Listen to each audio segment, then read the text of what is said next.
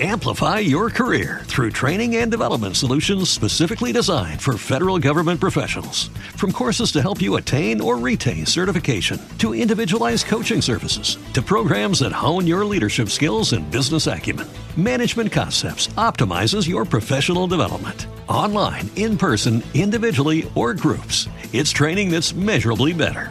Learn more at managementconcepts.com. That's managementconcepts.com.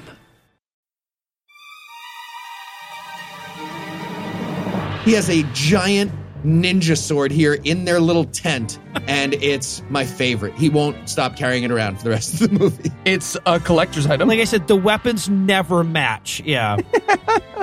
And by the way, yes, it's one of those swords that, like, if you tried to tap a tree hard with it, the handle would break off. Yeah. Oh, no, my wife has stopped me from buying this sword at 4 a.m. by coming downstairs and turning off the TV as I'm writing down a phone number so many times. God awful movie.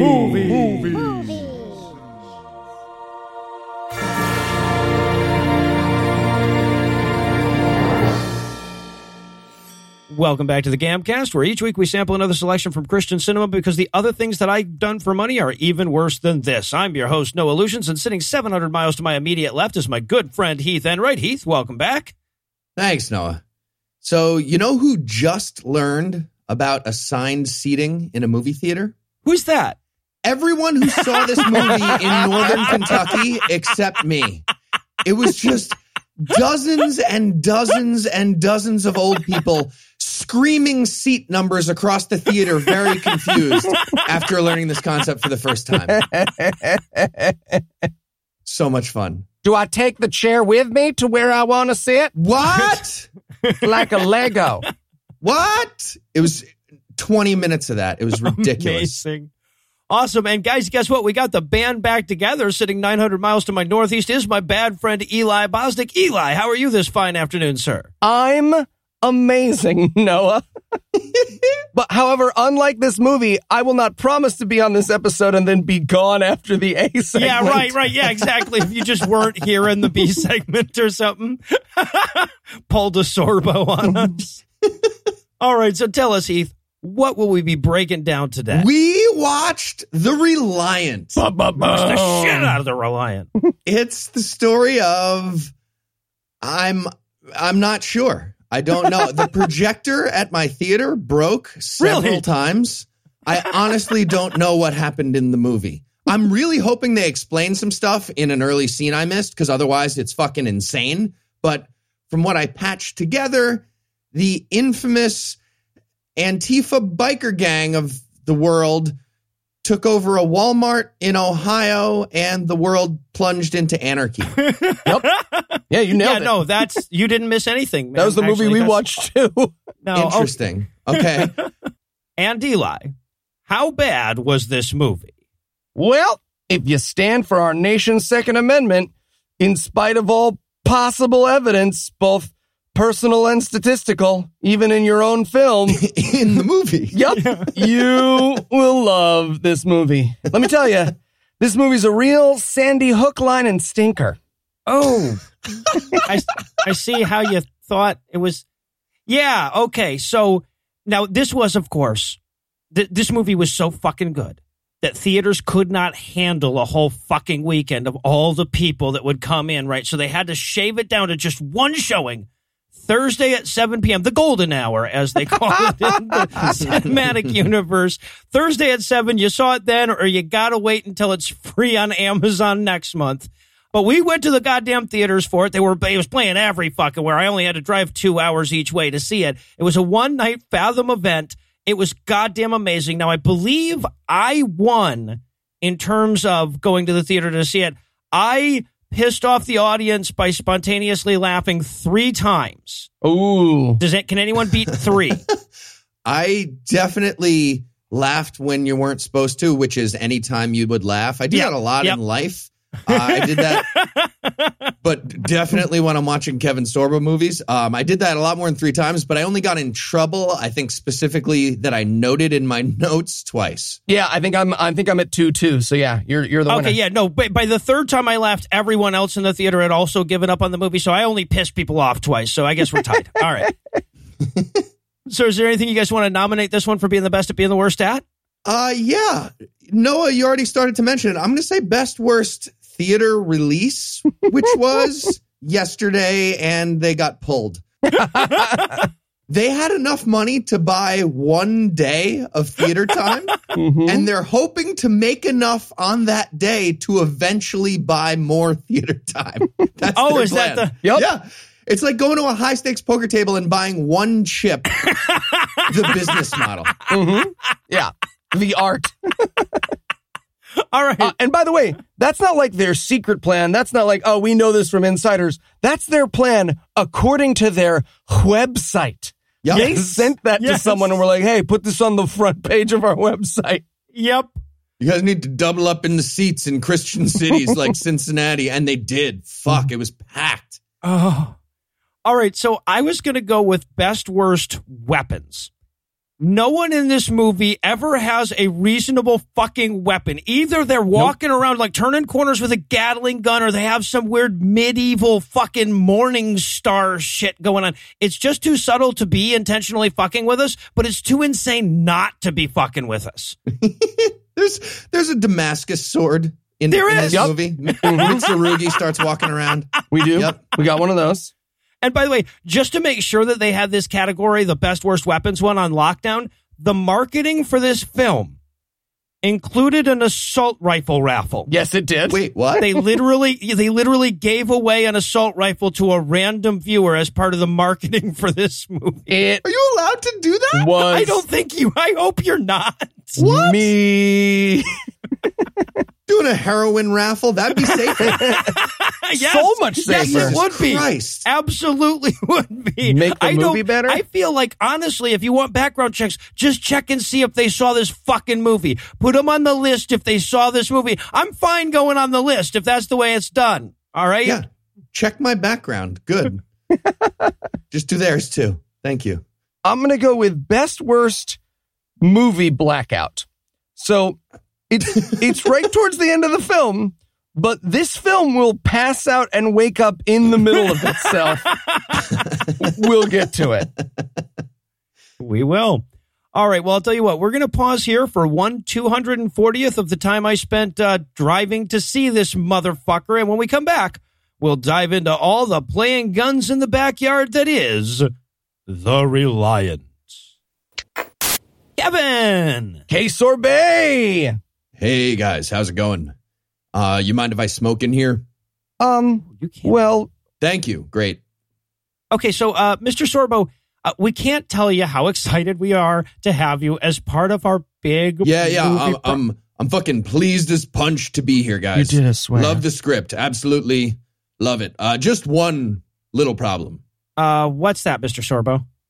Well, haven't read it yet. Don't have the time. So, hit me, boys. Oh, okay. So we're going to start off with Brian Bosworth's daughter dying in a car accident. oh, her name is Faith. Get it? Yeah. Love it. Love it. Go. Next. Right. But he fights the hospital cops, so he ends up going to jail. Right. Relatable. Who hasn't been there, right? Exactly. So 7 years later, you and your family are celebrating your son's birthday when a giant band of looters led by Brian Bosworth attacks your house. Right. Tax my house. Makes perfect sense. Mm-hmm. Oh, and by the way, your daughter doesn't like guns at all. Bitch. Right? Yeah. Okay, just real quick. How about we kill my character right here, and then I can go sit on a boat and watch reruns of Hercules. I mean, can we still use you in the trailer? I expect to be in 100% of the trailer. Keep going. Oh, okay. All right. So you get killed, I guess, and then we think that your wife gets killed too. So we cut to 1 month later. Your family's all camped out in the woods, but they go back to your house for some medicine and some guns. Medicine and guns, right. The two most vital parts of survival. Sure. Great. Yeah. And your daughter, the one who doesn't like guns, she runs into her fiance, who she thought was dead, but was actually just out looting and murdering. With the people who killed you and your wife. Okay. Is he a Jew? Actually, legal made us cut explicitly saying he's Jewish. Yeah. Classic. They do that.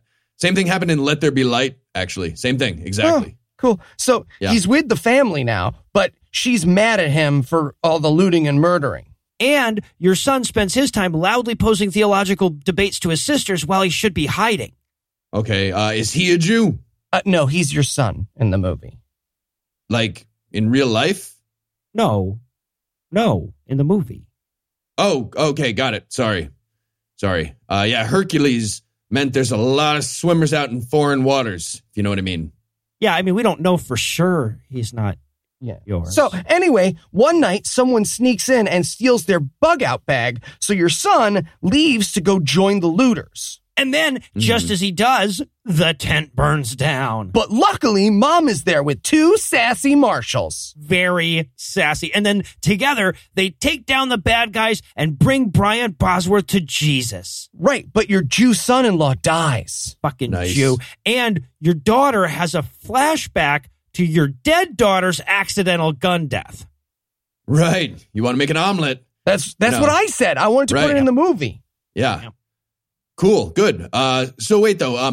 You boys are telling me I'm in 9 minutes of this thing, and the rest of it is sitting in the woods arguing theology, all while demonstrating how useless and dangerous guns are, even in the unrealistic fantasy of someone who worships them?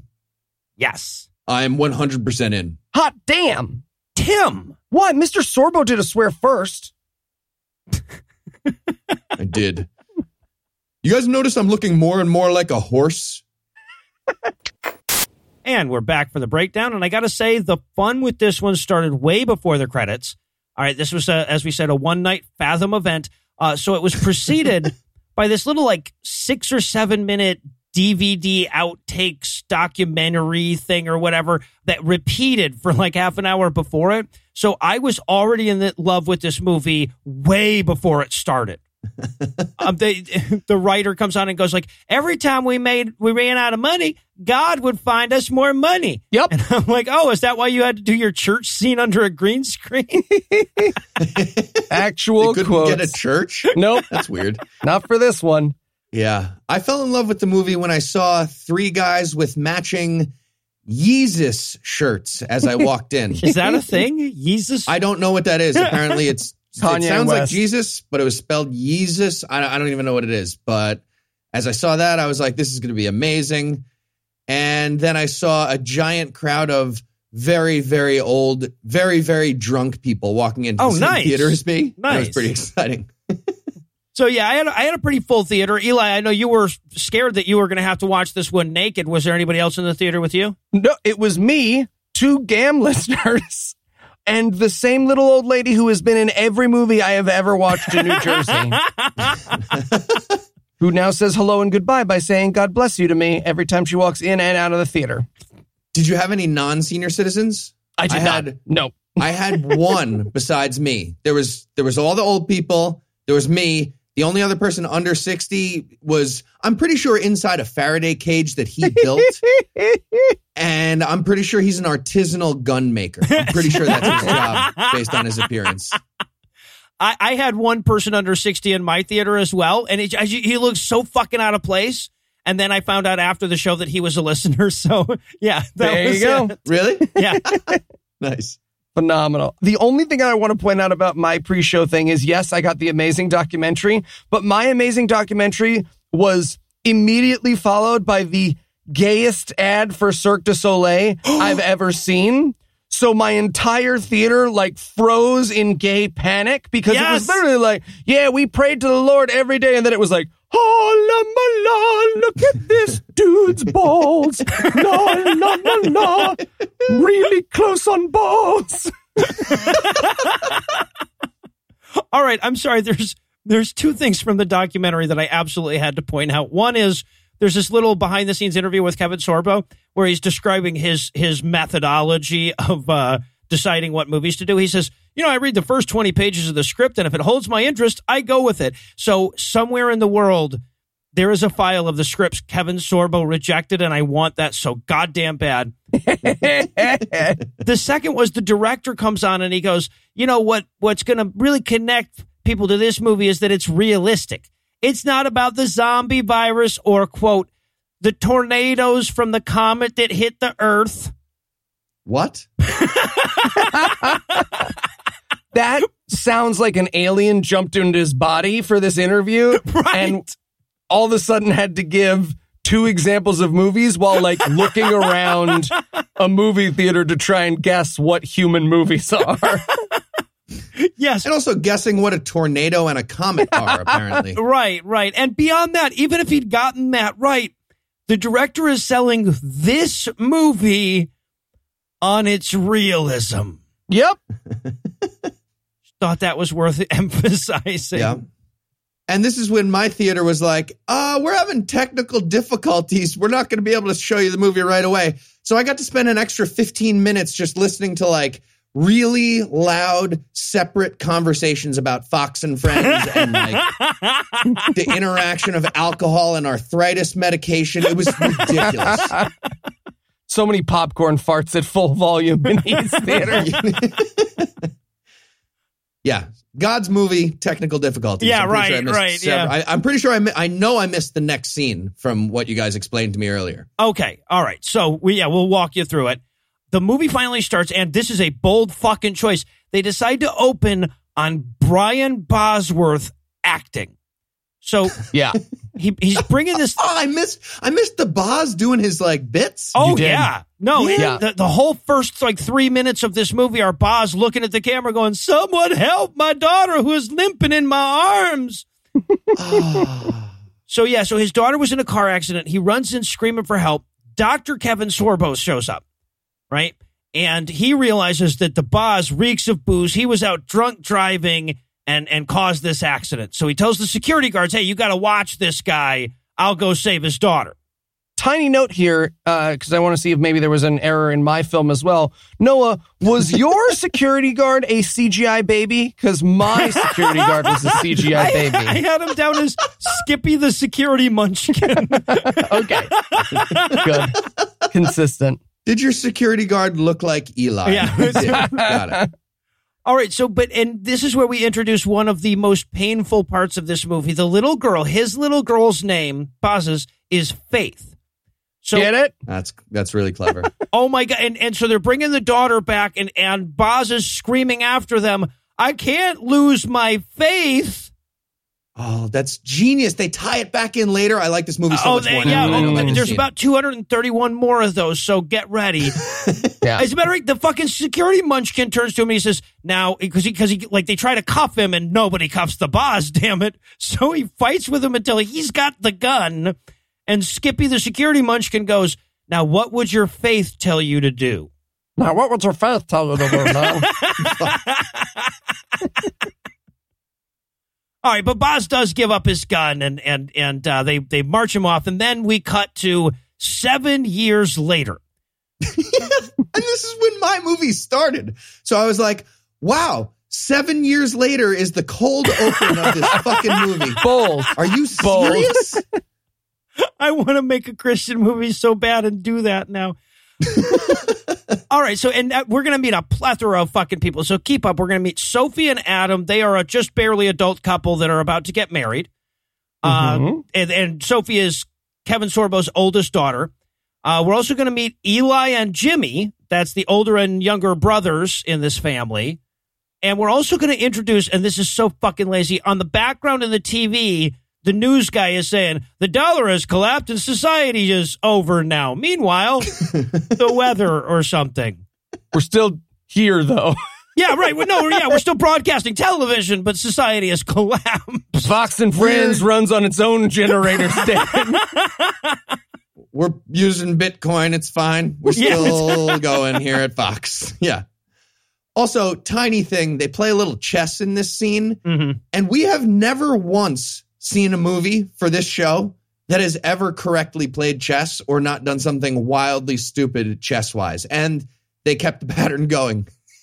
I think they set up the board in a way that might have been theoretically possible, but they show one of the characters using his knight and he double hops it. Because he can't, like, in his head, do the math of up 2 over 1. Yes, right. He walks at 1, up 2. 1 over 2. Over. Yes. Amazing.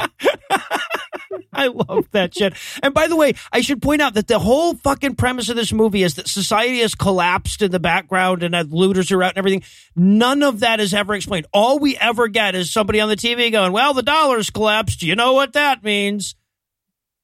The apocalypse. No law, purge. Yeah, right, exactly. Murder everybody at Walmart. Yeah. I don't know about you guys, but I take out my machete and my purge mask every morning. I check the value of the dollar, and then I sadly put them away. Yeah, and when the dollar collapses to 0, that's when you go try to rob cash dollars from people. Yes, yes, right. I love it. They're walking around spending fucking money at the beginning of this dumbass movie. Just going to Walmart with a handful of liquid silver. I don't know what the fuck they think.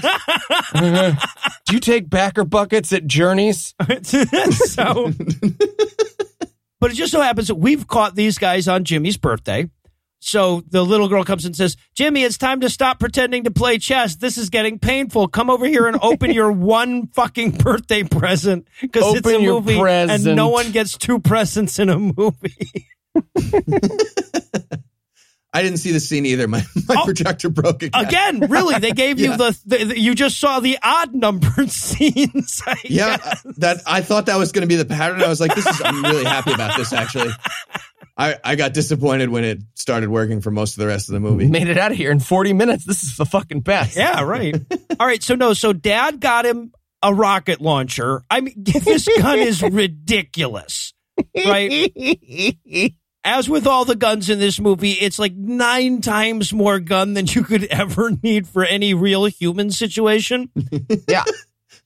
I got you this satellite that shoots down nuclear missiles. Yeah, right. Right, yeah. And Sophie, the oldest daughter, goes, sheesh, Dad, on his birthday, and then storms off all anti-gun. That's going to be important to the movie as well. And then quick before they can eat cake or open the rest of the presents, Kevin Sorbo's like, come on, let's shoot stuff. That was awkward. Who wants to shoot a gun, huh? Yeah. Huh? How about some gun shooting? Also, we should point out at this point that the movie is shot, like through the camera shot, in such a manner that I believe nobody told the cameraman how or where the actors were going to stand before he filmed this movie. Yes. The camera is always chasing after everyone every time they move. Well, and beyond that, too, every camera angle has a distinct no, because the pantry is there kind of a feel to camera placement, too, right? He's constantly in this tiny fucking room trying desperately to get all the actors in the same shot. All right, so Sophie storms off to her room, and this is going to be pivotal to the film. We see her hiding a small key. We also introduce mysterious dead sister in this movie. Mm-hmm. We'll come back to both of those. See if you can solve this puzzle. The sister's dead. The big sister doesn't like guns. Yeah. I was sure it was like, it's a mass shooting. This is like a Newtown Child. This is terrible. They put that in their movie and they don't realize what's happening. And it's actually, it turns out when we get the reveal, it turns out it was worse than that, right? It's literally worse than that. That's correct. Yeah. Yep.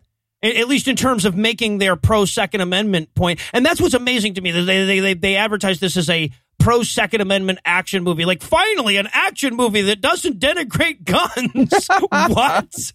Yeah. By the way, one other detail on my walk into the theater, you just reminded me, I saw a Christian-themed T-shirt that was a memorial to the people who got shot in Dayton.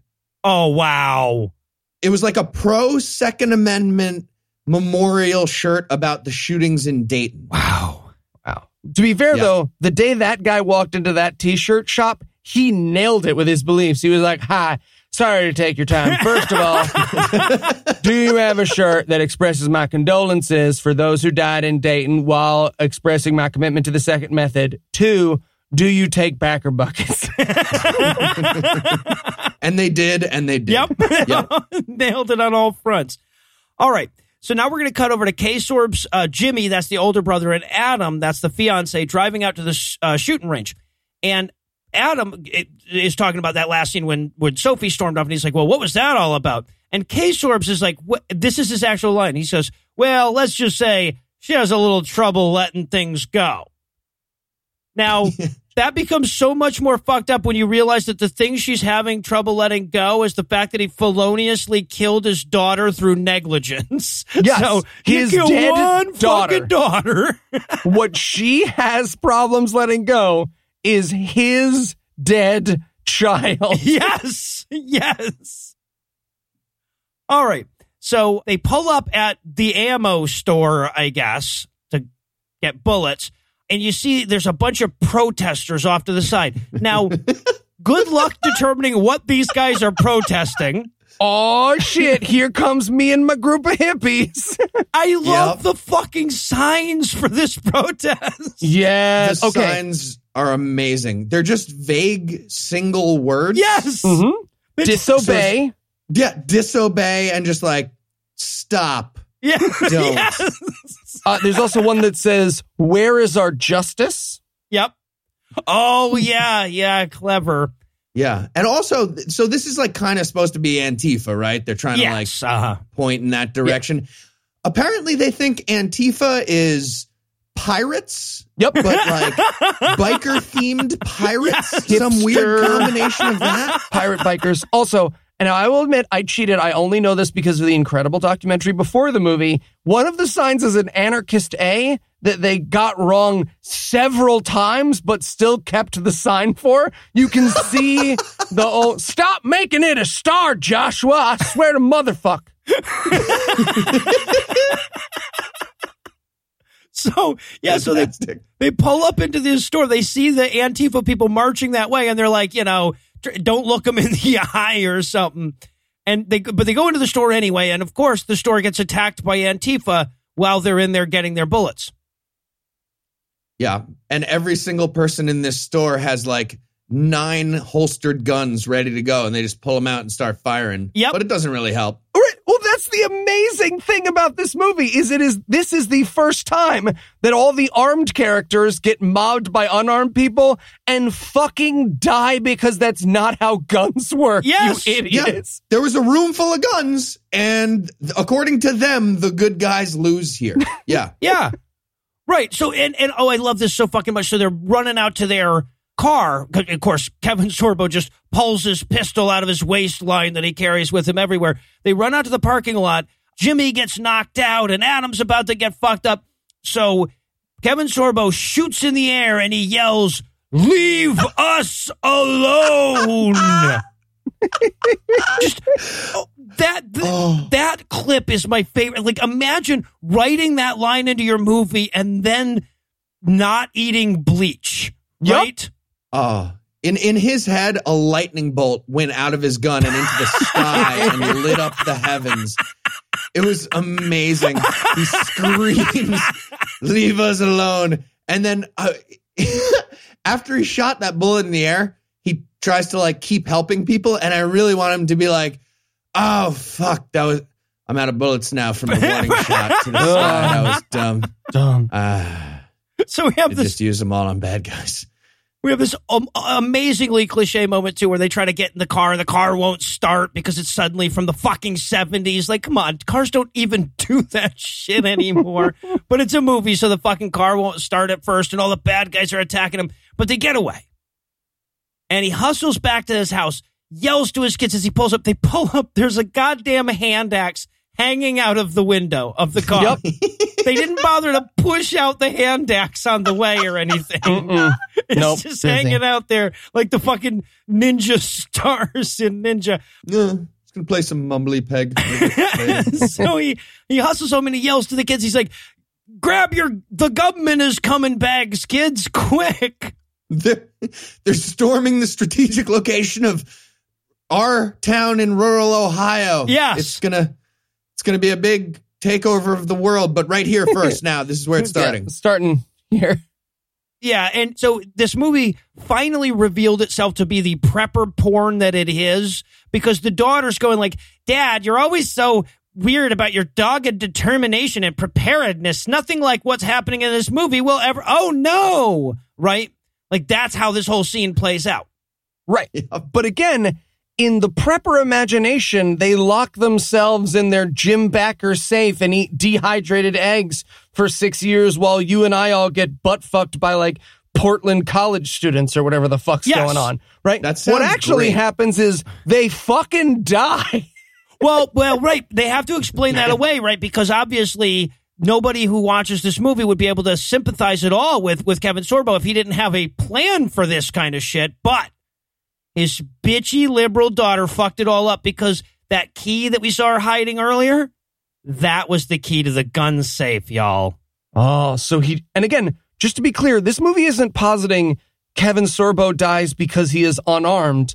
They're positing that Kevin Sorbo dies because he doesn't have enough guns when facing his opponents. Yeah. Right. And because gun safes are fucking stupid and they take lives. Yes, exactly. Guns don't kill people. Gun safes kill people. Yep. Also, that's the message of this movie. let me just get this out of the way right now because it's the greatest reveal of all time. It will turn out that the safe is not key operated. No, you're right. Nope. Also, I love this vision of the anti-gun person that Sophie's standing around because, like, the bad guys show up, right? And they start shooting, and Kevin Sorbo's shooting back. Everybody's shooting at everybody. And she's still sticking with her guns on that anti-gun thing, right? She's still like, no, I'm not going to tell it because those are murder weapons. I'll just stay here. I'll tell him I'm a Democrat. I will be fine. You guys do what you got to do. So the bad guys show up. And then, of course, Sorbo has another fire a bullet in the air yell moment where he goes, "We will defend ourselves," which is, by the way, what northern Montanans say when they come, right? But Brian Bosworth is there for revenge, apparently, right? So his daughter died from the car accident, and he blames Kevin Sorbo, the doctor, for that for some reason.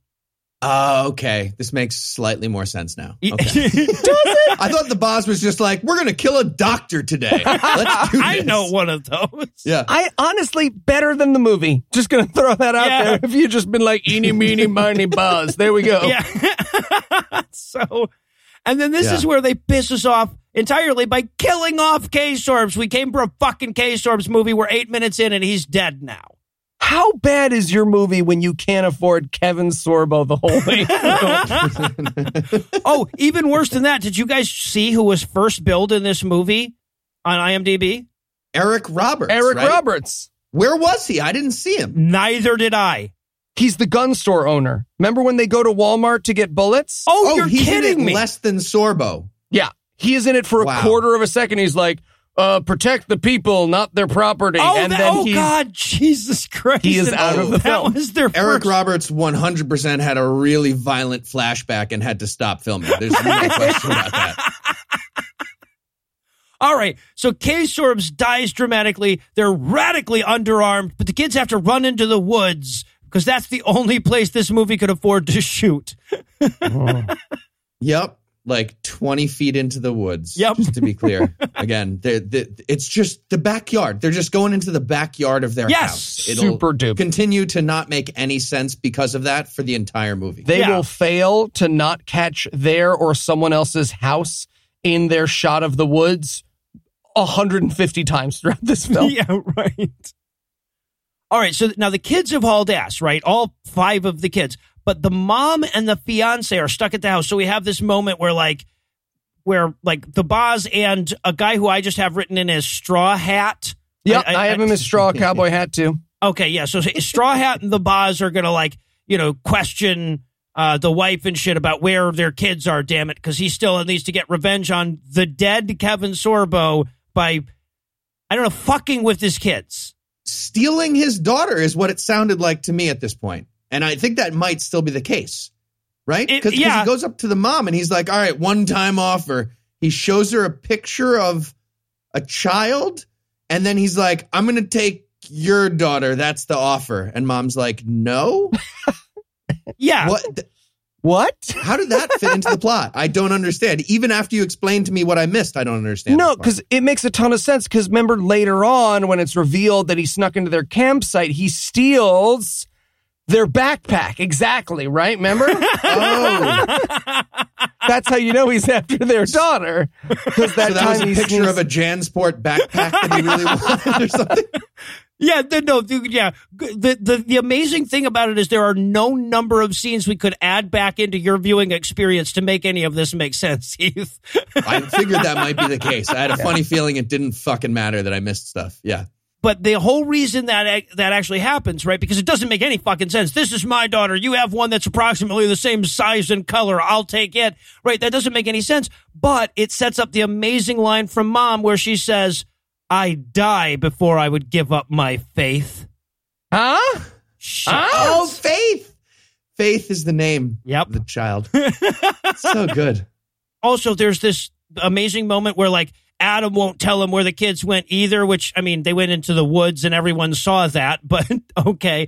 But he won't tell him where they went. And so there's this weak-ass, nowhere near him gun butt strike that the boss does, and somehow that is going to be my Halloween costume. That little weak-ass hit. Oh, I got it. I have it, just so you're interested. Okay, so you dress up, right? Normal clothes. You dress Lucinda as a gun, and she just dances around you in a circle as you trick or treat. I'm getting him. There we go. Yeah, right. There we go. All right. They'll use a gun as a varmint hammer later in this movie. Oh, they will. Yeah, actually. They will. So, all right. So now we cut a month ahead of time, right? This is a month later. The kids are still living in the backyard, and they have a makeshift tent made of tarps. Yeah. Okay, now I am this is going to surprise listeners and coworkers alike. I'm not an outdoorsman. Mm-hmm. Do you keep the fire inside your tent? Not ideally, it can be done. Not the way they were doing it. No, you would die of smoke These inhalation. people should not do that. Yeah. Every time These they people walked should definitely not do that. in and out of this tent, I wanted them to open the flap and just plumes of smoke follow them out. Yeah. They have zero ventilation on it. There's no smoke coming out of the top of it, so I don't know where it's going.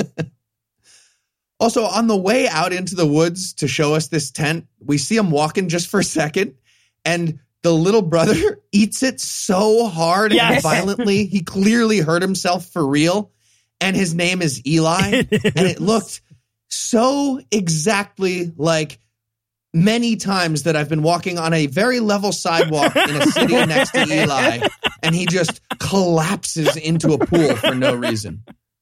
It's in the name. I enjoyed that so much. It's in the name. We Elis don't balance well. All right, so we cut to the kids a month later. They're in their little tent. Sophie is masturbating to a picture of her wedding dress. Apparently, Faith, the little girl, got shot in the head at some point in the altercation. But don't worry, not in a bad way. Yeah, and she's got like a bloody bandage wrapped around her head that clearly hasn't been changed forever. So she's just had like a massive bleeding head wound for a month. 30 according years. to their most recent title. Yes. And just to be clear, that will not be the focus. It's not let's get Faith help. It is, oh man, Faith's wound-based night terrors are irritating. Yes. Yep. Damn her and her PTSD. Yeah. Also, one other fantastic detail about this scene. I thought I saw one of the older brothers when they were going back into the house and then running into the woods. I thought I saw him grab a sword, and I was like, did he fucking grab a sword? Is that really what happened? And he did. Yes, he did. He has a giant ninja sword here in their little tent, and it's my favorite. He won't stop carrying it around for the rest of the movie. It's a collector's item. Like I said, the weapons never match. Yeah.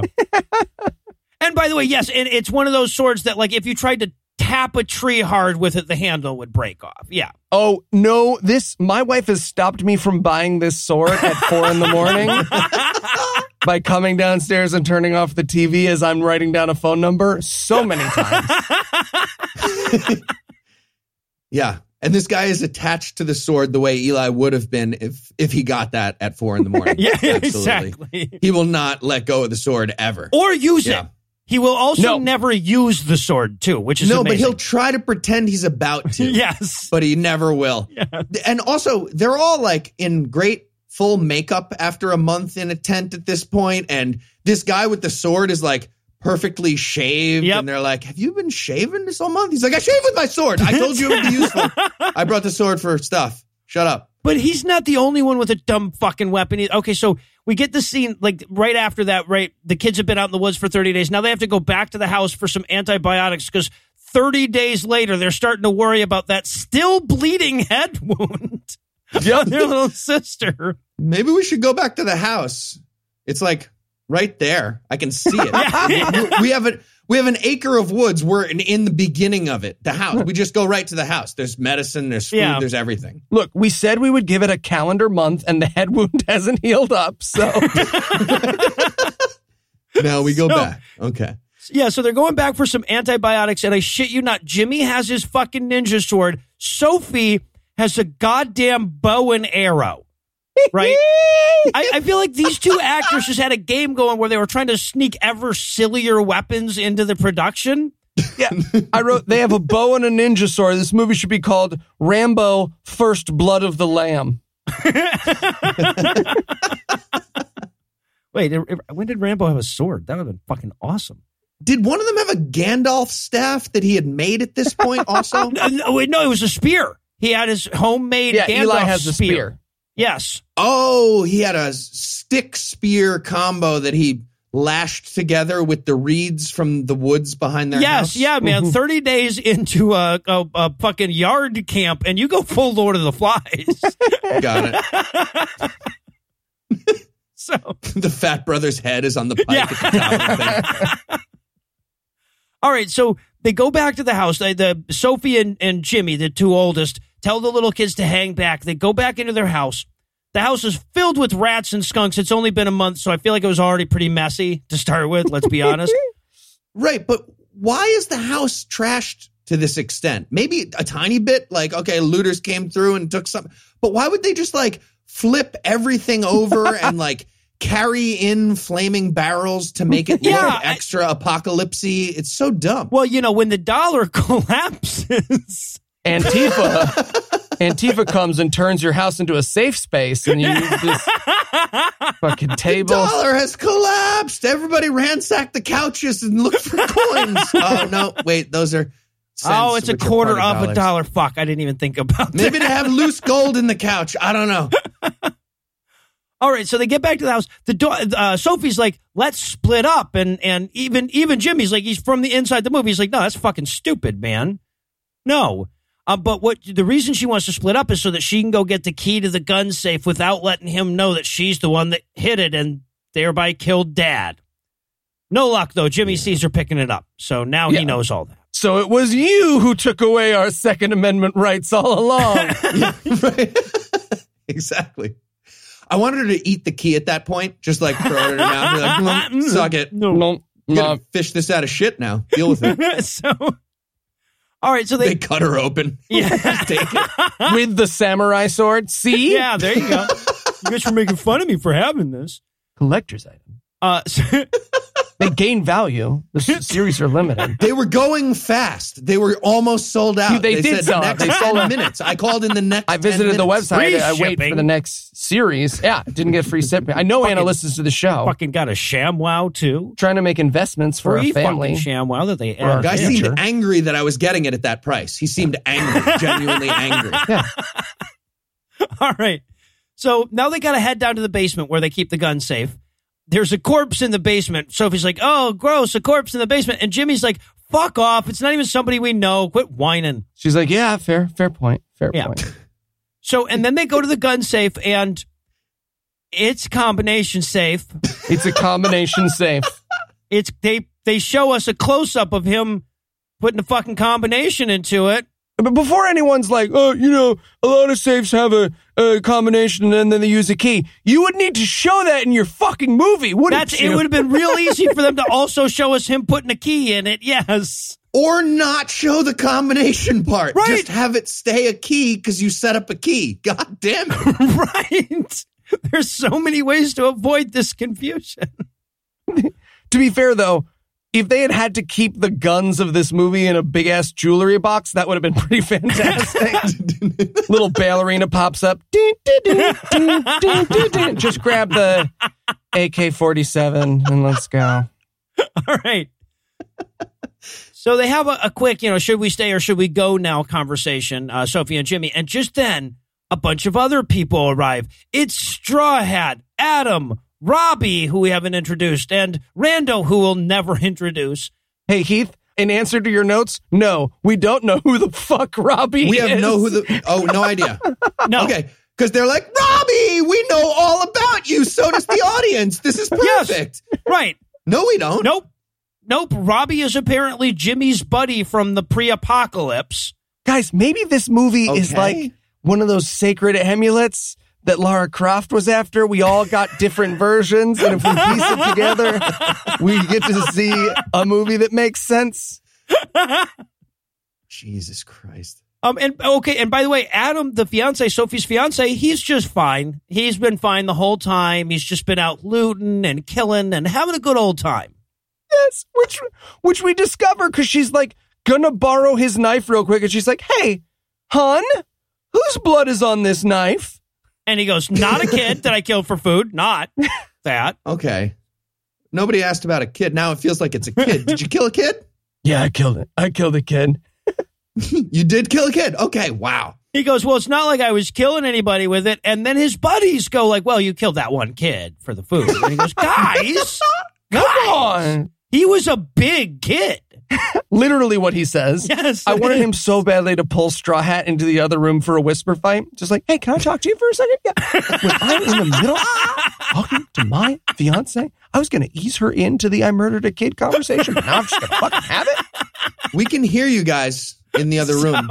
It's right there. No, you can't. I'll kill you like I killed that kid. Fuck. God damn it. All right. Also, by the way, this guy in the like Oklahoma prop straw hat cowboy situation, that's the bad guy from the beginning, right? Yeah. That's definitely the guy. It is. Mm-hmm. Okay, that's very clear, and it should be to everybody. And one of the characters that's supposed to be a good guy is like, aren't you the fucking Pier 1 import cowboy that tried to kill us earlier? And he's like, no. Yeah, it's like, okay, at least fine, change your fucking hat, man. Yeah. He said no. But just then, Adam, the fiance, hears an action beat upstairs, so he has to go check it out. By himself. Yes, right. No, exactly. Only wait, guys. Let's check out the creepy sounds one at a time. So then we end up with this amazing fucking fight scene where everything's too close, but they're trying to like this guy, like clearly you can see what he was going for in the fight scene. He's like, oh, we have to use the bed. And it's like, all right, now you just have us jump up on the bed and jump back down, man. Why? There's so much of that in this fight scene. This will be the first, but not the last armbar we see in the film. Lot of arm bars in this movie. Yes.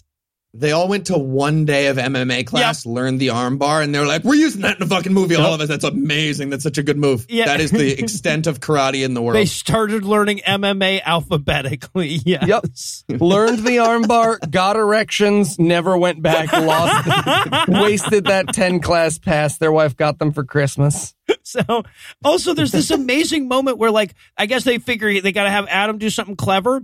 So he uses an aerosol can to like torch the guy that is attacking him, but he lights it off of the guy's gun, right? So he has to wait for this guy to shoot at him before his plan works. You know how guns, bullets leave a trail of fire in their path? I don't know. Maybe that would work. Maybe it wouldn't. But I feel like if my plan is, okay, when he shoots me in the face, I sure will get him. It's not a good plan. Youchies, I've been burned. Yeah. A little bit of my eyebrow is missing now. Are you kidding me? He's dead. I'm going to look silly. Yeah. And then, okay, so the attacker, like he gets the gun away from the guy. The attacker cuts his leg. And then just then, the guy attacked. I swear I am not making up this resolution. The guy that was attacking Adam slips on something on the floor, falls, hits his head, and dies. So again, just to be clear, we are 2 for 2 in fights where a gun is involved in this movie, and 2 for 2 times guns are absolutely useless. Well, except that the guy got his eyebrows singed because of That's one. true. Yeah, right. The guy with the gun was at a disadvantage because the other guy had an aerosol can. Okay. who was this guy that died in this scene? Nobody. They had not introduced this character at all. Okay, it's so confusing. No idea at any moment what was happening in this movie. Also, if he's supposed to be the original looters, when he got out, wouldn't he be like, hey, is Robbie downstairs? I'm friends with him, or whatever the fuck. Yeah. Right. All right, so the gang regroups downstairs to reflect on that action beat, and I should point out that this is the part of the movie where I realized that I absolutely loved the lady sitting 3 seats to my right.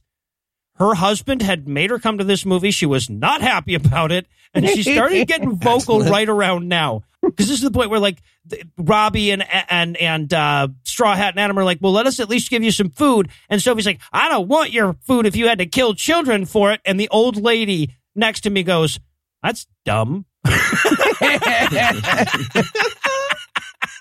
That's fantastic. Audience, if you are picturing Noah Norman Batesing himself as an old lady while watching this movie, I want you to know so am I. Yeah, and Adam tries to reconcile with Sophie, and he's like, hey, last time I saw you, you were running out into the woods, and I was risking my life and limb to not tell anybody where you went. And she's like, but you killed a kid. I can't get over that. Something about me and dead kids. I have issues. That's my line. That's my thing. Yeah. We're going back in the woods just outside from this house. Yeah. A little bit. We're going back. And then Adam's like, come on, we're in a pretty sweet apocalypse, gang, if you change your mind. No. Right. No. Right. But unfortunately, Adam's been injured. So he can't go off with the apocalypse gang. He has to stay back with them. They're going to nurse him back to health, but then he has to go because she's still mad about the kid murder thing. Yeah. And then they go out and bury Dad. Very good dad burying scene. The only thing I want to talk about with this scene is that as they open his wallet, they find his self-defense insurance card. Oh, God. Yeah. I believe there was a concealed carry permit, perhaps, too. Mm-hmm. Yep. I think those might be the same thing. Yeah. Yeah, they showed that at a funeral by accident in their movie that's pro-guns. Yeah. Yeah. Yeah, exactly. One of them to pull out the tasteful nudes of Mom, then the tasteful nudes of Jerry Falwell Jr.'s wife. Yeah, right. And then they start singing, which was fun. I laughed a little bit and got in trouble a little bit, but not too bad. Okay. All right. Yeah. So there's one middle daughter. We haven't mentioned her because she absolutely doesn't matter to the movie in any way. And the actress seems pissed about it, about how little of a function she serves. I also think, I'm not sure because they never let her do anything, but I think she might be the most talented actor in the crew. And they wouldn't let her act so that she wouldn't make Sophie and Jimmy feel jealous. I don't know. But yeah, she also has quite the singing voice, so she sings a little funerary song. I really wanted a gang of warlords to walk up and just be like, yeah, we heard you singing, so give us all your stuff now. Hiding. Fuck, forgot. You guys should really go 20 feet into the woods because we can hear and see you, and then you're not hidden at all right now. Yeah. So anyway, now they've got their antibiotics and their guns. They go back to the woods. We have a couple of scenes there. There's a great moment where fucking Jimmy is spear hunting deer. Yup. Spear hunting deer. Weird up moment for the movie. He jumped. It's the silliest thing ever. He silently stalks up onto the top of a crag and he sees the deer and we watch the deer slowly walk. And then he just jumps down 40 feet and stabs it. We must assume through the face, right through the face. Mm-hmm. And I got in big trouble I laughed way too much at this point, and I got in big trouble. I laughed at this point. Yeah, me too. This was the first for me. What really got me is that he did everything exactly in the same mannerisms and idioms as Binky does when he attacks my feet under the blankets, right? He stalked it exactly, did the exact slow motion jump and everything. Yeah. I wanted so badly for us, because it does the jump and cutaway thing. I wanted it for it to cut away. It cuts back. He's crumpled on the ground next to the deer, and the deer's just looking at him like, woof. Both of his ankles are broken. I'm a deer. deer. Starts eating him. The deer just takes his sword and walks away.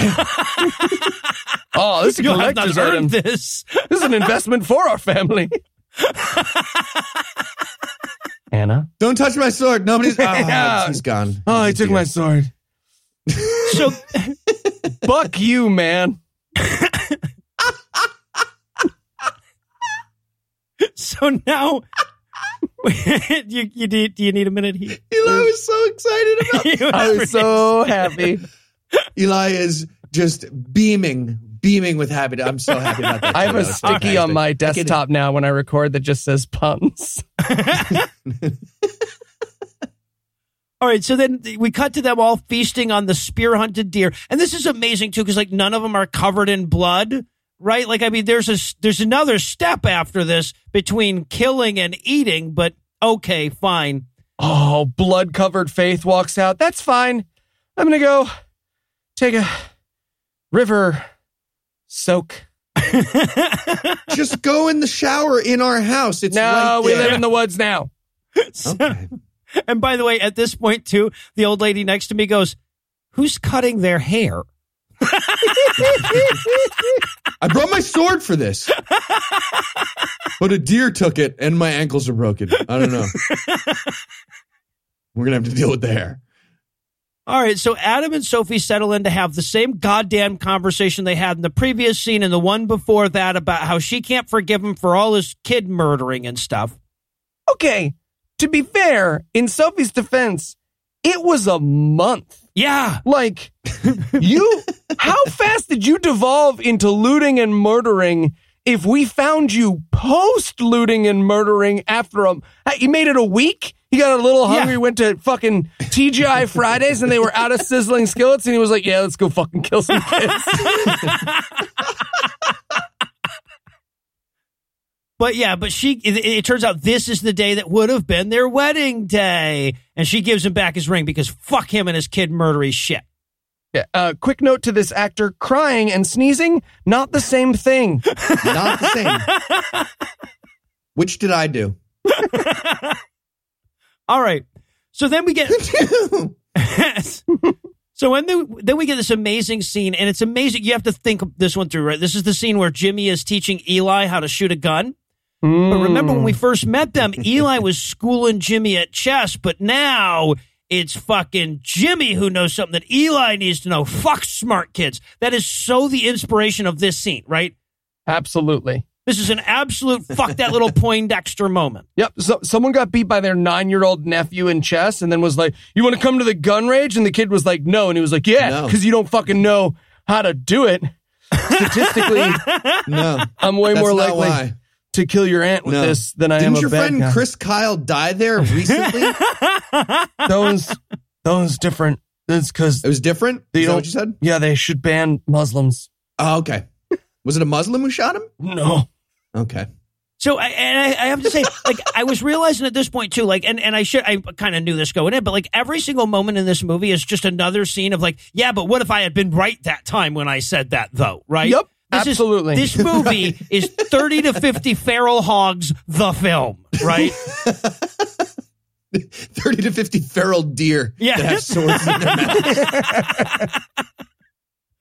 Oh, I love, too, they have the shoot for center mass discussion here. Yep. Oh, God. They're like, let's get into the philosophy of, like, you know, leg shooting like the president suggested to get rid of the Mexicans coming across, or do we shoot center mass? What's the right thing to do? And they were like, it doesn't matter as long as you kill them. I don't know, right? You just got to kill them. Yeah, and also, by the way, so as they're having their little target practice moment, the old lady next to me goes, are they just going to waste bullets like that? Did you ask for her contact information? I feel like she could guest on this show. At the very least, I should have given her my cards. Like, you're going to want to check out my podcast on this afterwards. You are heavily featured in the next episode, just so you know. You got a starring role. You're in it more than Kevin Sorbo in this fucking movie anyway. This is actually when the couple next to me started talking, and the guy, it was a husband and a wife, the guy started naming the exact specs of every gun to his wife. And this was like the first one I heard where he was like, that's the P22 9XG. Fuck you. Every time that was her response. Shut the fuck up. You're the worst. Nobody cares. Shut up, Tom. So they're sitting around the fire some more. They're discussing what the most beautiful sound in the world is. Apparently 40 days in or so, the lack of food or potable water is becoming a problem, right? Yeah. And the nominations, by the way, if you're wondering, for most beautiful sound in the world are microwave popcorn. Yep. and Amazing Grace in 4-part harmony. And don't forget that this conversation also all began when Jimmy referred to the sound of a cocking a gun as the most beautiful sound in the world. So yeah, I don't know what the most beautiful sound is, but they really fucked it up. Yeah. Right? I know they're nowhere close. We've eliminated 3 answers. Also, in terms of them running out of food here, they're describing it like, all right, well, our acre of woods is running out of animal life. like animals just are staying on their acre or not. They're in a different acre that we would need to find, and we can't. Is that how they think woods work? It's amazing how many things they get wrong in this movie. Not knowing how nature works, that sounds about right. Par for the course. Yeah. Wanted to see a meeting of all the animals. They're like, all right, guys, they've been spear hunting us over there. We're just staying clear of the Schmenderson property. We stay on the Smiths. That's great. Yeah. They're not hiding in the woods because they're smart and they're in their house. Yeah. All right. So then we cut to late that night. There's a bad guy sneaking around their camp and stealing their stuff. Now, we just see feet in a gun barrel, so we don't know who it is, but someone is sneaking around camp stealing their shit. Yeah. So they wake up and they freak out. The bag is missing, and so is Adam, the fiance. It's their bug out bags, so they bug out. I guess that's what that bag means. I don't know. You don't need a fucking bug out bag from your tent you're living in the wood. What are you bugging out to? Yeah, right. Underwater? Right. No, this is post bug out. Yes. All right, there's an Antifa gang taking over this woods. Let's run to a city. We'll run to a city. I don't know. They'll never Something expect different. it. Does that deer have an undercut? Let's get the fuck out of here.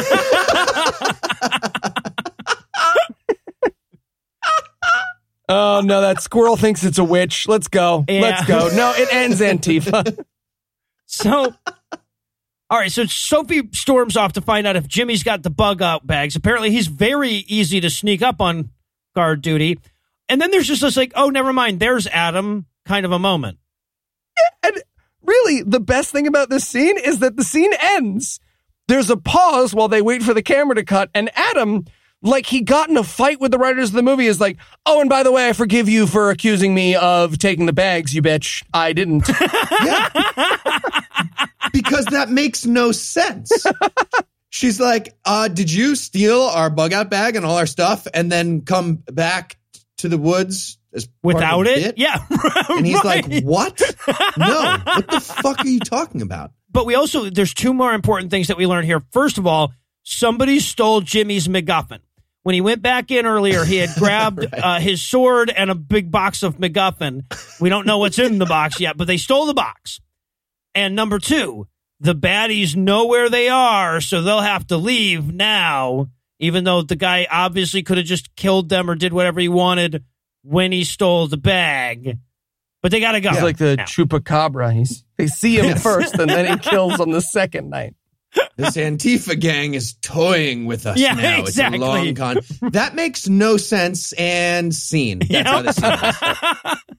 All right, well, I'll tell you what. The gang might just have to camp in the neighbor's backyard for a spell and have a willow tree, and those things look creepy at night. So we're going to pause on that suspenseful note. But first, let me give Act 3 the hard sell here. Can they shoehorn in 23 more Faith wordplay lines in time? Whose mom been double teaming this whole time? Just why? Find out the answers to these questions and more when we return for the hilariously vapid conclusion of The Reliant. That's right. The word why is a spoiler, sort of. It is? Why? Spoiler? What? You're crazy. You need the extracted algae enamel booster. Not without at least 400 horsepower, you don't. Hey, guys, what are you arguing about? Finally, Noah, settle an argument for us. When it comes to electric toothbrushes, what matters more? Power or fancy ingredients? Neither. Incorrect. You need the Enamel Blaster 5000. Noah, it is literally banned in 12 countries. No, you need a brush infused with plaque-fighting algae enzymes harvested from the caves of Peru. That's way more important. Guys, why don't you just try Quip? What's Quip? Does it have a blender engine? Is it sterilized in the tears of orphans? No. What? Quip was created by dentists and product designers to focus on what actually matters for your oral health. Healthier habits. Orphan tears. Oh. Healthier habits? Yeah. Quip's sensitive vibrations with a built-in timer guide gentle brushing for the dentist recommended 2 minutes with 30-second pulses, ensuring an even clean. Oh, yeah. You actually can't use the Enamel Blaster 5000 for 2 minutes because your skull will shatter. It's actually the largest text on the box. Yes, I told you. But it's not just a great brush. Quip automatically delivers brush heads to you every 3 months for clean new bristles right on schedule. Okay, technically, you can't change the brush heads on mine, but... Well, only because the algae needs to cohese to the Gorilla Glue. Like... Glue made out of gorillas, yes. Wow. Okay, so Quip starts at just $25 and you'll get your first refill free at getquip.com/awful. This is a simple way to support our show and start brushing better, but you have to go to getquip.com/awful to get your first refill free. Go right now to getquip.com/awful. Okay. Yeah, that does sound better, the thing you described. I'm sorry, is that real dolphin? Yes. Yeah. Oh my gosh, yours too? No way. Really? Yeah. Real dolphin. Yeah, for the power. Right. The grease. Yep. The powerful dolphin grease.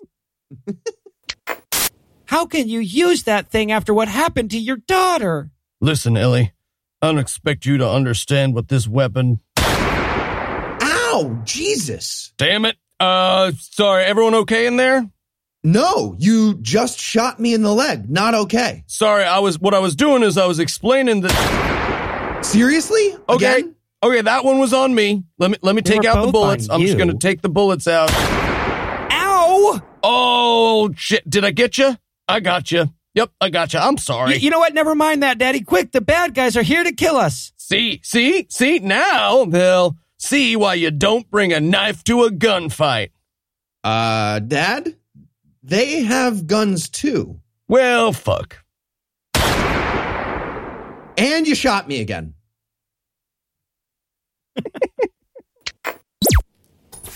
And we're back for more of this shit. We're going to rejoin the gang on the move in the middle of a theological argument between Sophie and Jimmy. And yet again, they lose this argument so bad in their own movie. So badly that they need the person arguing the other side to just decide to machine gun shoot a raccoon to get them out of the argument. Get the fuck out of it. Yep. Literally, a tiny little raccoon appears and he shoots it with an AR-15. Yep. Just slices it into 1,900 pieces. It's ridiculous. And, okay, but here's the argument Jimmy's presenting. He's like, hey, I bet Dad would have prevented all of this if he could, huh? And he's not even omnibenevolent or omniscient, huh? Huh, sis? And then she goes, this is amazing. I've never heard this one before. She says, don't blame God for the devil's sin. What? Blame gun safes. What? Yeah. What? Guns don't kill people. The devil kills Yeah, no, I'm sorry. People. Devil shit doesn't count if your guy called omnipotence and then made the devil. Right. And this is where he's like, okay, well, was that the gun's fault just now when I shot that raccoon?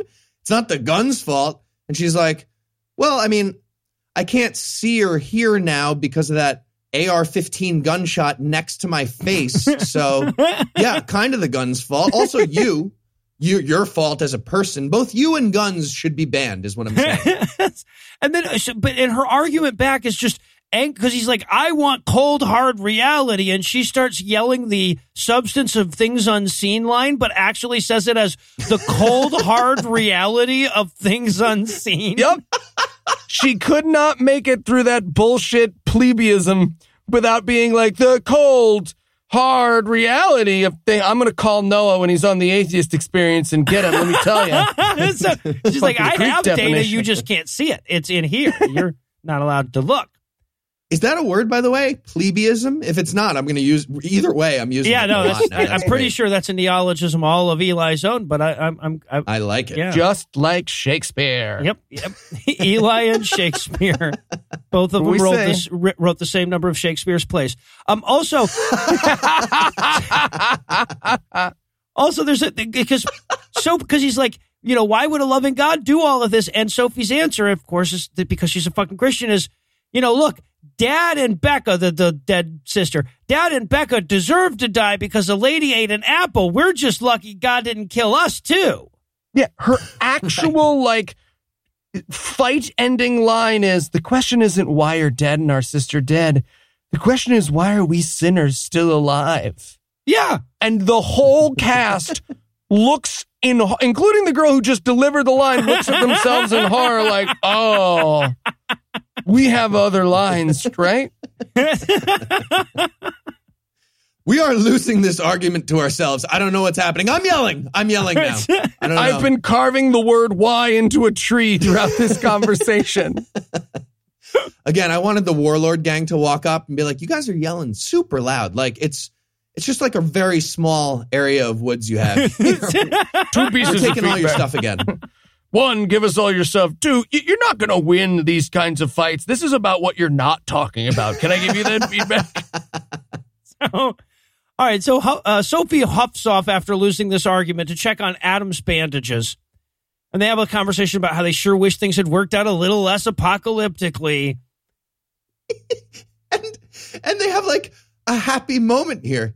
He's like, oh, come on. We're all having fun, right? Out in the woods, and it's gunshot wounds and knives, and we're hungry. And she's like, okay, yeah, we are. This is pretty cool. This is kind of fun. All right. Yeah. What my dad spent his entire life jerking off to, so sure, why not? Super fun. You want to do a flashback together? Yes, I would love to. Or how about a flash sideways to an alternate dimension, right? Because this Is isn't... that what it was? I didn't understand. This again. didn't happen, right? It couldn't have. Okay. Yeah. Right. I'm not crazy. All right. I was sure. Again, I was like, oh, they set this up in another movie that I didn't watch at the beginning. No. So we Vaseline lens our way into her imagination to what their wedding might have been like. And this is the time I got in the most trouble for laughing, right? Me too. Because of the music? Yes, when the girl starts singing. God. It's so good. So, yeah, they flash sideways to this wedding that didn't happen. And we're hearing the music of, like, what might be happening at a wedding. And then they pan over, and there's actually a woman singing the music. So it's that, like, diegetic, non-diegetic music trick. And it's like, it's diegetic. And I laughed way too much, and nobody had any idea why, and I got in trouble. Yeah, except that's the thing is I don't think they were using this as a comedy moment, but they managed it. This is hilarious. Also, and I already mentioned this a little bit, but I have to point it out here. This entire shot is done in front of a green screen and not well, which means that this Christian movie could not afford to shoot inside a church. Couldn't get a church. Sorry, wedding season. Too busy. So they have their little wedding vision or whatever for a minute, but that's all gay as fuck. Am I right? Let's go back to gun shooting. Real quick about the wedding. Need to cover it. When they say I do, the preacher says, well, we all know what's next. You can shake your bride's hand. Yep. I'm just kidding. Do you think they're laughing in the movie theaters as they watch this? Hi, Mom. I'm in the movie now, today. Who's drinking tonight? I'm a pastor at a wedding. But yeah, they get interrupted by gunshots that invade their fantasy. Who the fuck knows? She wakes up. She's like, my doodly-doo got hijacked. Oh, okay. I'm awake. Yeah, so bad guys are shooting them. The bad guys have the drop on Jimmy. So now the other kids have to come to his defense. Would we say defense? Well, Eli shoots the fuck out of one of them. That's for sure. Yep. He does, actually. Yeah. That was He pretty good. kills a I man. enjoyed that. By the way, the old lady is not buying this scene. She was just going, "Oh, come on." there's a scene in there where the brunette girl that serves no function in the movie has to shoot one of the bad guys through the tent. She can't even see him. She's just, the other sister is pointing to vaguely where he is. So she shoots like 3 times. The guy dies, and the old lady is like, "Oh, come on." Question, in your guys' version of the movie, because this was in mine, but I feel like it wasn't in yours because you guys don't have notes about it. When Eli shot the bad guy, did he go over and press his lips against the dying man's lips and breathe in his last breath, or was that just my version? You just saw that in your head, I'm pretty sure. Okay.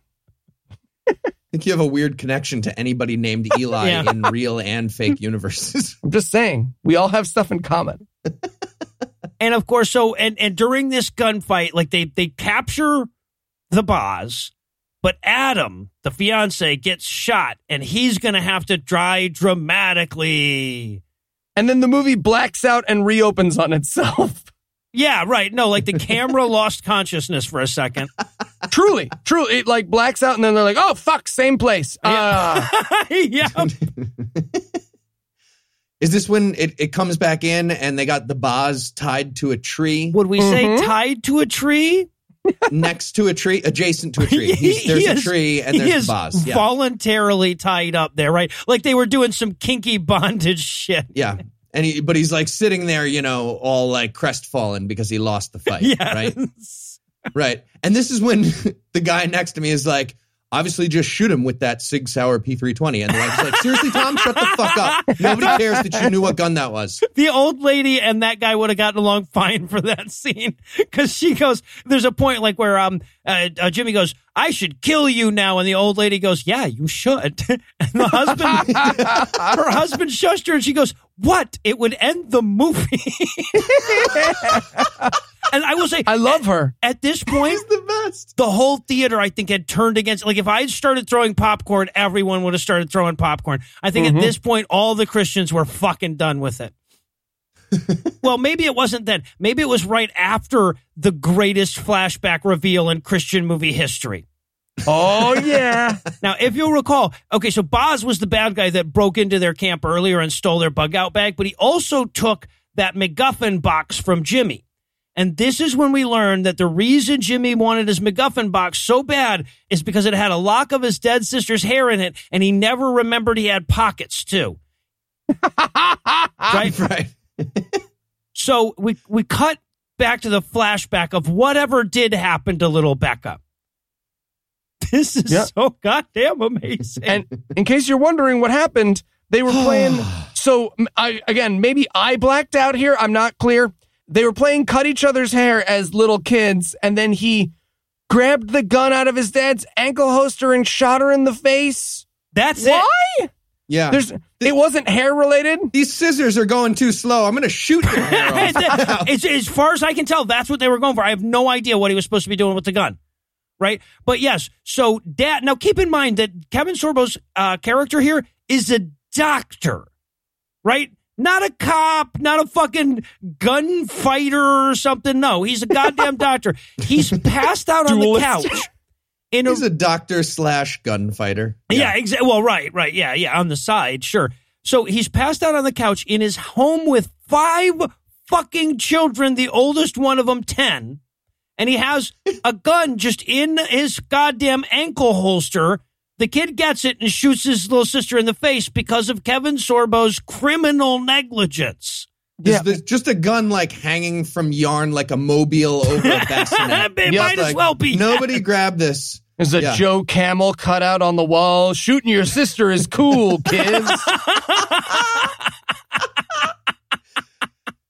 Yep. So the brother shoots the sister in the face. That's how she died. That's how dead Rebecca happened. Yeah. And this is right now, the guy next to me says to his wife, he leans over to her, he goes, proper safety tactics would prevent that. Goes, shut the fuck up. Super loud. But I want to point out, as we move into the tiny little funeral scene, this is their movie. Right? Yeah. Again, this is a pro-Second Amendment movie. They weren't forced by law to include this scene. The position of this movie is Worth it. Yes, right. Sometimes you got to kill a little kid now and again if you're going to defend yourself against imaginary shit that can't happen. And then, by the way, after the little funeral scene, they have this moment where, like, Dad turns to little Jimmy and goes, "It wasn't your fault, Jimmy." And Jimmy doesn't turn back to him and say, "No, it was obviously your fault, Dad. I'm a fucking kid. You're a grown man." Jesus. Public school budget at Stoneman Douglas is, there's more money per kid now. There's a lot of upshots here. What the fuck is wrong with you Get people? straight A's the whole semester. I don't know if you know that, Jimmy. You can really fuck up your finger paints this month. I just want you to know. Oh, God. All right, so now post-flashback, we have Boz meeting little Faith for the first time. Mm-hmm. Now, that's the little girl that I guess was named after his dead daughter on the day his daughter died. Something. Who the fuck knows? Ooh, when we released the Scathing Atheist God-Awful Movies book of tongue twisters, the dead daughter who met his dead daughter on the day his daughter died. Definitely making it in. Yeah. Dead daughter who met his dead daughter on the day his daughter died. Oh, that is a fun one. Yeah, it's like these don't really work well for tongue twisters. I was excited at this point because it seemed like the movie was catching me up. The movie was like, he seems confused. We're going to do a flashback to the thing he missed. And then Bosworth is like, flashback. In the part of the movie that Heath didn't see, your dad, Kevin Sorbo, shot people and saved my life. And then I was like, all right, well, that didn't help. I will need to be told the plot. What the fuck was happening here? What, do you guys know? Yeah, again I don't think this was from anything that you missed. So, yeah, you remember when K-Sorbs and Adam and Jimmy fought their way out of that parking lot at the Walmart where Antifa attacked them? Eric Roberts Walmart. We cut back to there. Yes, exactly. And on the way out of that lot, in a part that we didn't see, they saw a bunch of people trying to kill the Boz. So Kevin Sorbo was like, I know that guy. He drunk drive and killed his daughter with me once. Let's stop and save him. So they stopped, saved Brian Bosworth. He gets in their car, and that's when he realizes, hey, that's that doctor that named his daughter after my dead daughter and realized I was drunk when I came in with her. I'll take revenge against him. That's how he knew where to go at the beginning of the movie. You saving my life is the perfect opportunity for vengeance. Yes, right. Right. And keep in mind now, he's telling this story to the kids that are trying to decide whether or not to kill him. Yeah. Why would he tell them self-advocate. that story? Also, if you look in my back right pocket, you'll find I was a zipliner. I ziplined all the time, just so you guys know. I just want you to have this information. It's only fair. I want you to take my tactical ziplining sunglasses. Olive Garden pasta pass. And I love this little detail, though. So he calls his buddy. He's like, all right, we're attacking this doctor's house. And then they cut to them, like, laying down in prone position to shoot rifles at Sorbo's family. Mm-hmm. And Boz clearly called this guy and was like, all right, meet me there at Sorbo's house, but not right away. I'm going to go back home to my house, change into my camouflage gear. Yes. And then we're going to do that. And he's got all his stuff on with the, like, cargo pockets full of I don't know what, just full of stuff. Yeah. The guy next to Heath is like, that's the A14 tactical jacket from the fall collection. Shut the fuck up. Your cargo pockets are stupid. You never use them. You look ridiculous. Having sex with our son.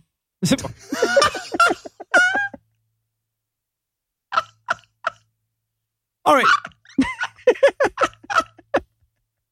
These characters are revolving into my favorite people. These movie we characters? need to tell the people next to us, no matter what, at the beginning of the movie, like, you know what? You're going to be involved in some shit. So get creative. We're like an epilepsy warning. You might not realize this is an audition. This is an audition. By any chance, are you fucking your son? Because that would be perfect for a bit we're going to do. You are? Okay. All right. Okay. All right. So we exit this flashback, and everybody stands around going, why would the guy that we were already thinking about killing tell us all of this? This movie makes no sense. And while they're trying to puzzle that out, Adam's like, hey, guys, I'm still dying over here. I haven't had a chance to my little swan song. Oh, gosh, Adam, I'm sorry. We really got caught up. You okay? No. Oh. I forgive you? Yeah. He's clearly dying. And he's like, can we get re-engaged? Can you just take the ring back? And she's like, I love spending time with you. I don't. All right. You're about to die. All right. She puts her hand on him and she says, no one has given a greater love than you have given me. And like, we know a significant amount of greater loves than the one Adam has given to like, we don't even need to use the couples we know. Heath's love for Arby's, for example, is greater because it's never involved murder. Yeah, right. They're having a deathbed wedding. This is so fucking amazing. As he's dying, she's like, I do, and puts her fucking ring on. And the old lady, bless her fucking heart, goes, oh, for Pete's sake. Amazing. Should have given that woman a job. We missed out. I'm just going to hire her to go to all these movies with me. Yeah, just sit next to you. This is when the guy next to me said, this is the worst comedy ever when Adam died here. And the wife is like, I'm getting up and going to the bathroom. She left for a while. All right, but unfortunately, though, while they were busy flashing back and dying and stuff, the Boz has escaped. The Boz hasn't just escaped. He is like totally undone all the ropes, packed up his stuff, changed his clothes, taken a shower, like put all the ropes back and roped him up in the right way and left him there with a note that says like, thanks for the fucking company. Love the Boz. The note says smoke bomb. It says smoke bomb. There he is. I see the smoke. Okay. Guys, what did we talk about? Everyone looking in exactly the same location at all times. So, yeah, Jimmy's pissed because they let the Boz get away. So he's going to go hunt the Boz down. And now the tent is on fire. No fucking idea why. Yeah, he walks in the tent and he walks near the fire, but he very much doesn't like knock anything over or push anything. He's just like, a reminder, there's a fire in this tent. And then the tent's on fire. And I was like, I mean, to be fair, there was a fire in that tent. Yeah, so they try to put out the fire for a while, but not for very long. They give up pretty quick. They give up so quick. Millennials, am I right? Nope, not even close. You see how the teepee collapsed straight down? I believe that's a pretty big coincidence. Yeah, right. Tarps don't burn that hot. All right. Don't say Jews. I said Jews. And then, okay, so we cut to some people in the woods, and we're like, uh-oh, who's stalking them now? And they pan up, and it's Mom. I had no idea because we saw her like twice early in the movie. I was like, am I supposed to know who that fucking actor is? Yeah. She's also 21 years old, and the daughter's 19, yeah. So it's kind of confusing. Right, a little bit confusing. Also, those kids were 100% about to murder suicide when Mom walks over, right? Yep. They have a super awkward, like, Mom! And she was like, hey, what's with all the bayonets and the blindfolds on the youngest ones? Oh, we were playing Christianity. Murder-suicide. Yeah. No, because they are playing Christianity. They're like talking about how sad it is that Mom and Dad died. And the little kid's like, I want to go to heaven and be with Mommy and Daddy. And the big sister's like, just a little longer. You can die soon. Yeah. And that's perfect. That's a great solution, what you just described. Great, 8-year-old. Yeah. You'll die soon. Yeah, but then Mom shows up. They have a happy reunion. And apparently Mom's been fucking these twins. Good for Mom. Right. Like, so these two guys show up now. Absolutely. And apparently they're the comic fucking relief, but they were told that the entire audience was going to be made up of their 6-year-old niece. These guys are the jokesters of the shooting range where this cast goes. Let me tell you. Jesus. And they literally announce, I'm not making this up, like exact words. They're like, we are the good guys. Hello. Yeah. Hello. Have some chocolate. They literally say that too. I'm not making this up. You are the good guys. Yes, we are. What's that behind your ear? A bald eagle? It's so over the top. And they've also got a comic rivalry, but they don't know how either of those things work. So they were like, I'm the older, handsomer brother. I'm the younger brother. His wife got caught fucking their son. God damn it, man. What? You escalate. What did we say? I will shoot you in the face. All right. And then Mom's like, but wait, where's Jimmy? And Sophie is like, oh, fuck, right. No, he already headed out to the climax, like in the last scene. So sorry. Let's go Let's go catch up with him. So we cut to Jimmy charging through a field with his sword. When suddenly he steps on a goddamn bear trap. I got in trouble again. And I laughed here really hard. I laughed harder than you, Eli, I believe, because after he hits the bear trap, he puts his belt around as a tourniquet. He pulls out his sword to use to like twist and tighten the tourniquet. I thought he was going to cut. I thought he was going to cut off his foot. I thought he was going to cut his foot off too. I was really excited for him to cut his foot off with that like model sword he bought on. Okay, that didn't even break the skin. Broke the sword, but just 127 hours of him with trying to saw his leg off with a fake sword. No, I would have watched that. I want to be super clear about bear traps here. They have a release on them. They right? do. When you're not a bear, you can just hit the release. That's the great thing about a bear trap is there's that thing right on it where you can release it. But he's just like, bro. Release too big for my claw and my sword. I'm a bear. I wanted a bear to come over and just be like, I got it, dude. I got it. Chill. I'm going to put this on YouTube later. I'm going to make it on the dodo. But he yells out. And again, because they're in like 20 feet of woods, he's just like, help! We're all really close. I can see all the movie characters. Help me. You can hear me. You're right there. Yeah, but unfortunately, before the good guys can get to him, Robbie, Straw Hat, et al. Show up to kill and rob him. And of course, there's a moment where like Robbie stands up for Jimmy. He's like, hey, man, Jimmy's my buddy. So Straw Hat kills him. That character that we were very connected to. Straw Hat has the best moment because they've got to kill Robbie because we never met him and he never mattered. So he's like, hey, man, don't kill him. He's my friend. And he's like, all right, I won't kill him. Bam! Ha-ha! Killed you. Get it? He didn't see that. I was better in my head. It was better. I wasn't the bad guy. Psych. I had the hat. You guys even said something about it and I tricked you. It's me the whole time. I was the villain. Surprise. But, and now though, you know, fucking Straw Hat may think he's got the upper hand, but just then, Jimmy prays and apologizes to God for all his angry tree carving. Uh-oh. I so wanted Jesus to show up and go all John Wick on these motherfuckers. But oh. This whole time I was rooting for a ghost army of like kids that died in mass shootings.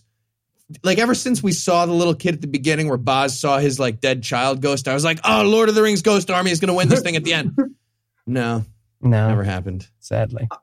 All right. So now they're about to shoot Jimmy and in the woods, fucking Sophie's got a big ass gun, but she's just got to get over her qualms about murdering people. But just before Straw Hat can kill Jimmy, she shoots him and Straw Hat is hit with an arrow. But who shot the arrow? Their bow was stolen earlier. But this is shot so badly, and we watch Sophie's reaction, so it looks like she's thinking, do arrows come out of guns sometimes? Yes. And it's shot so badly that I'm wondering if they know they don't. I guarantee somebody who's in this movie owns an AR-15 that's also a crossbow. I guarantee fucking to you. Mm-hmm. With a collectible ninja sword as its bayonet. And it's a sword. Yeah, right. Yep. And it's a butterfly hammer. knife. And it has a cup holder. Yeah, exactly. All right, so now the bad guy's dead. Mom runs up to Jimmy. She's like, here, drink this. You've lost a lot of blood. We can see his leg. There's no fucking blood. It's right. Also, I'm not sorry. hot water and replacing blood. No, right. Yeah, no, you've lost a lot of blood. Drink this. It's blood. Oh, Mom, that's been in there for a while. Drink the clotted blood, Jimmy. Oh, God. It's Mommy's. It's a menstrual blood joke, everybody. It was a drinking menstrual blood Thank joke. You, Eli. It's Here much on God better Awful when you Movies. Stop and make sure that we all were visualizing it correctly. Yeah. Just trying to differentiate our brand. All right. So, and then the Boz apparently is the one that shot Straw Hat with the bow and arrow. And he shows up to turn himself in because he's been redeemed by the blood of the lamb now. He has. Okay, yeah, so he's supposed to be a good guy now because he helped the good guys in this last gun sequence. Yeah. But that means he was stalking his old crew this whole time, and he saw the bear trap thing happen, and he waited, and he was like, no, there's going to be a more clear redemption opportunity if I wait for a gunfight to break out. Get a few shots off, let that happen, but then win at the last minute with my shot. Yeah. Either that or he was stalking Jimmy specifically. He's like, wait, he's going to get in trouble, and I'm going to shoot somebody with bow and arrow and redeem myself. He's going to hurt himself with that sword somehow. Oh, bear trap. That's even better. Oh, and now he's sawing his leg off. I'm going to let this go. I'm going to see how this plays out. I think I'm going to be the hero here. So, and then, of course, now Mom has to have the should I murder this guy or not? Keeping in mind, Brian Bosworth is the guy who killed their dad or her husband and ran the kids off and terrorized them for a month or whatever. But, of course, it's a Christian movie, so she has to ultimately decide not to kill him because he says to her, and I quote, "I never wanted to take your faith. I just wanted to find mine." Get it? Because the little girl, Faith. named Faith. Oh, and it's the ultimate what's in the box scene. It's like just like that. And I wanted her to be like, what's in the box? And he's like, a lock of your daughter's hair. Did we set that up from before? And then, of course, Faith runs up and hugs all the remaining bad guy right out of him.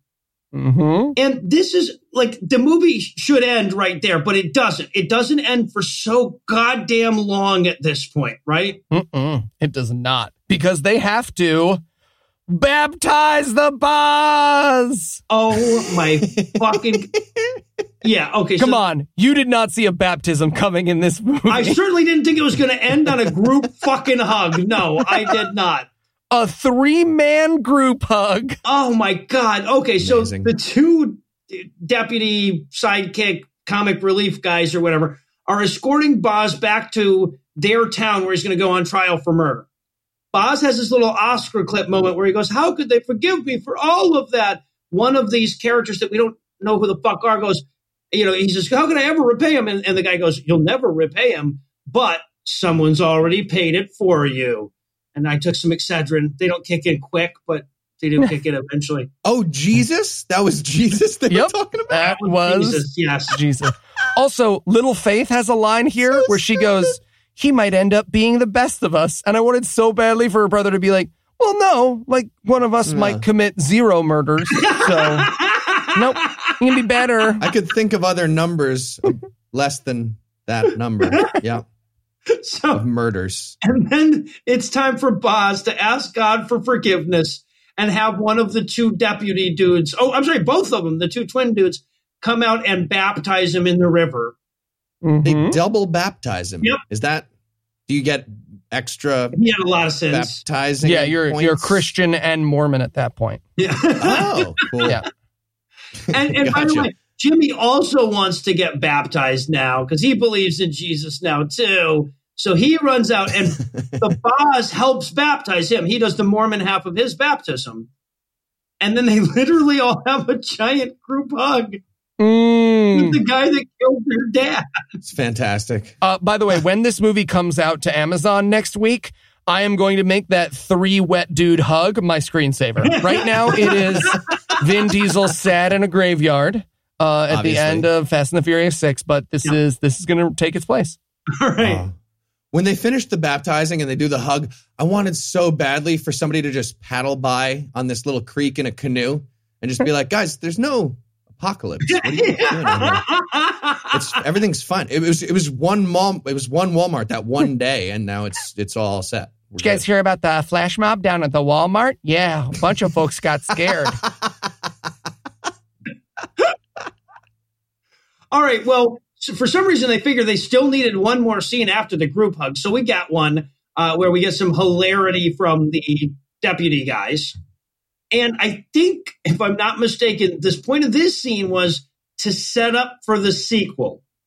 Yep. Well, also for Faith to go, is there hope for our nation, I mean? And them to go, well, our community is one of the few still standing up to tyranny.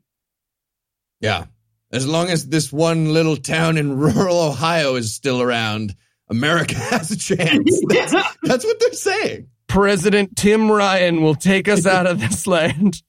And then after all of that, we pan down to that tree that Jimmy was angrily carving Y into earlier, and we close the movie zooming in on him having carved Y. Because the makers of the movie are like, that's why. What? Should we do a different question word? How? Yeah. How? Whence? All right, well, I'll tell you what. After the third ending, the movie actually does cut to credits. So that's going to do it for our review of The Reliant. But that is not going to do it for the episode just yet because we still need to tease next week's selection. So, Eli, tell us, what's on deck? From the makers of The Unexpected Bar Mitzvah. Oh, good. Comes the story of a grandpa going back to college to disprove the Big Bang. It's Gramps Goes to College. All right, here's how too many of these I've watched.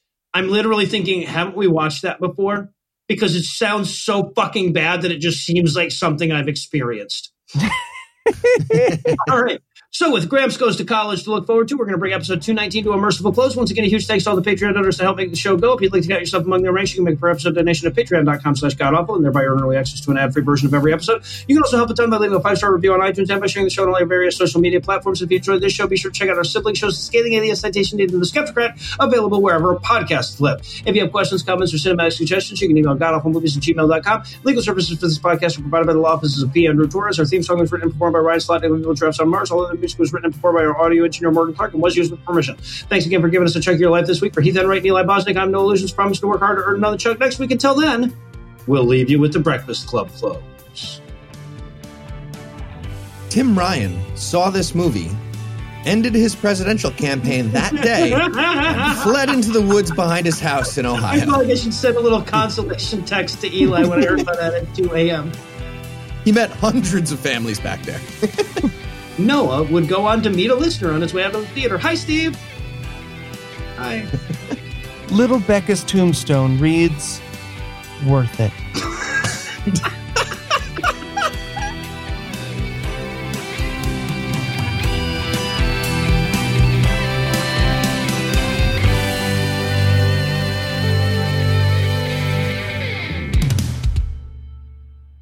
Did you count, Eli?